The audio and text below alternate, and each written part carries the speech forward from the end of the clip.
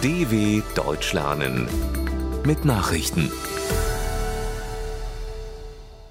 Donnerstag, 5. Oktober 2023, 9 Uhr in Deutschland. USA schicken beschlagnahmte Munition in die Ukraine. Die US-Regierung hat der Ukraine eine große Menge Munition aus beschlagnahmten iranischen Beständen überstellt. Die Munition sei im Dezember 2022 vom US-Militär im Golf von Oman auf einem Schiff sichergestellt worden, teilten das zuständige Regionalkommando des US-Militärs und das Justizministerium in Washington mit. Der Iran habe die rund 1,1 Millionen Schuss den Houthi-Rebellen im Jemen schicken wollen, hieß es weiter. Das sei ein Verstoß gegen eine Resolution des UN-Sicherheitsrats. Die USA erklärten die Munition daraufhin zu ihrem Eigentum. Kanzler rechnet mit Fortsetzung der US-Hilfe für Ukraine. Bundeskanzler Olaf Scholz geht fest davon aus, dass die USA trotz des Haushaltsstreits im Kongress der Ukraine im Krieg gegen Russland weiter helfen werden. Es gebe viele Abgeordnete sowohl der Demokratischen als auch der Republikanischen Partei, die genau diese Unterstützung wichtig fänden, sagte Scholz. Deswegen sei er überzeugt, dass es gelingen werde, die Gelder für die weitere Unterstützung der Ukraine zu bewilligen. Präsident Joe Biden habe in einem Telefonat mit den wichtigsten Verbündeten versichert, dass auch in dieser Frage Verlass auf die USA sei. Rund 50 Staats- und Regierungschefs bei Europagipfel in Granada. Vertreter von fast 50 Ländern Europas beraten heute in Granada in Spanien über den Ukraine-Krieg und andere Krisenherde. Es ist der 3. Gipfel der Europäischen Politischen Gemeinschaft, einer informellen Gesprächsplattform zu Themen wie Geopolitik und Klimawandel. Eingeladen sind die Staats- und Regierungschefs der 27 EU-Staaten und von 20 weiteren Ländern. In Granada war auch eine deutsch-französische Vermittlungsinitiative im Konflikt um Bergkarabach geplant. Aserbaidschans Präsident Ilham Aliyev will aber nicht anreisen, um mit Armeniens Regierungschef Nikol Paschinjan zu sprechen. Wirbelsturm Koinu wütet in Taiwan. Mindestens 190 Menschen sind durch den Taifun Koinu in Taiwan verletzt worden.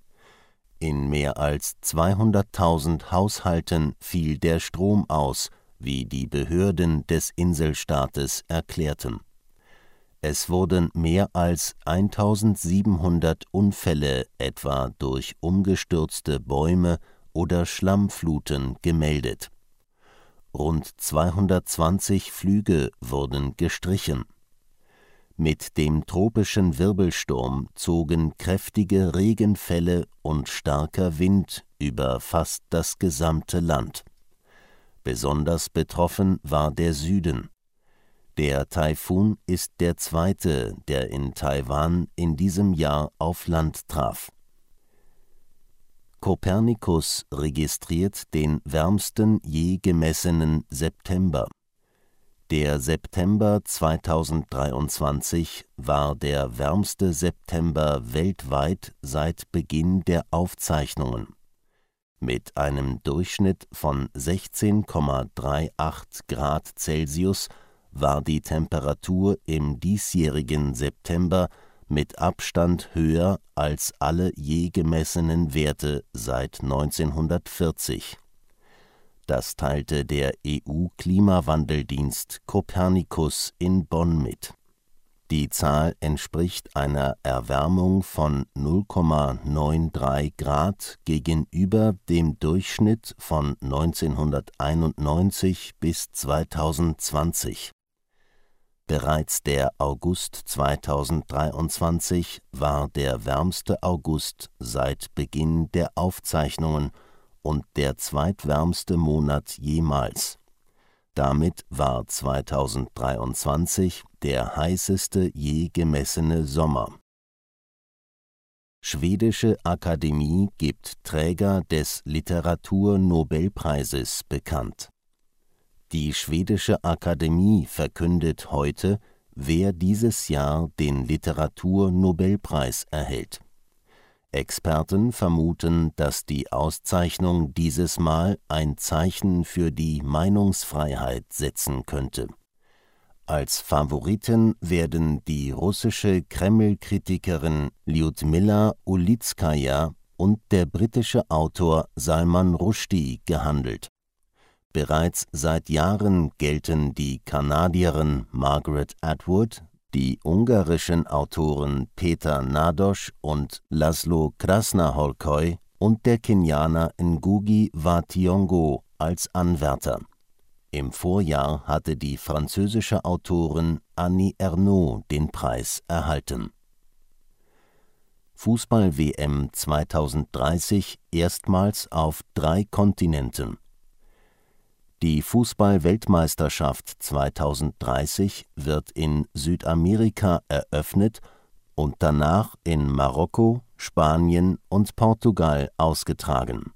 Das teilte der Weltverband FIFA nach einer Sitzung des Councils mit. Damit findet die WM erstmals auf 3 Kontinenten statt. Das Eröffnungsspiel ist in Uruguay geplant. 2 weitere Partien werden in Argentinien und Paraguay gespielt.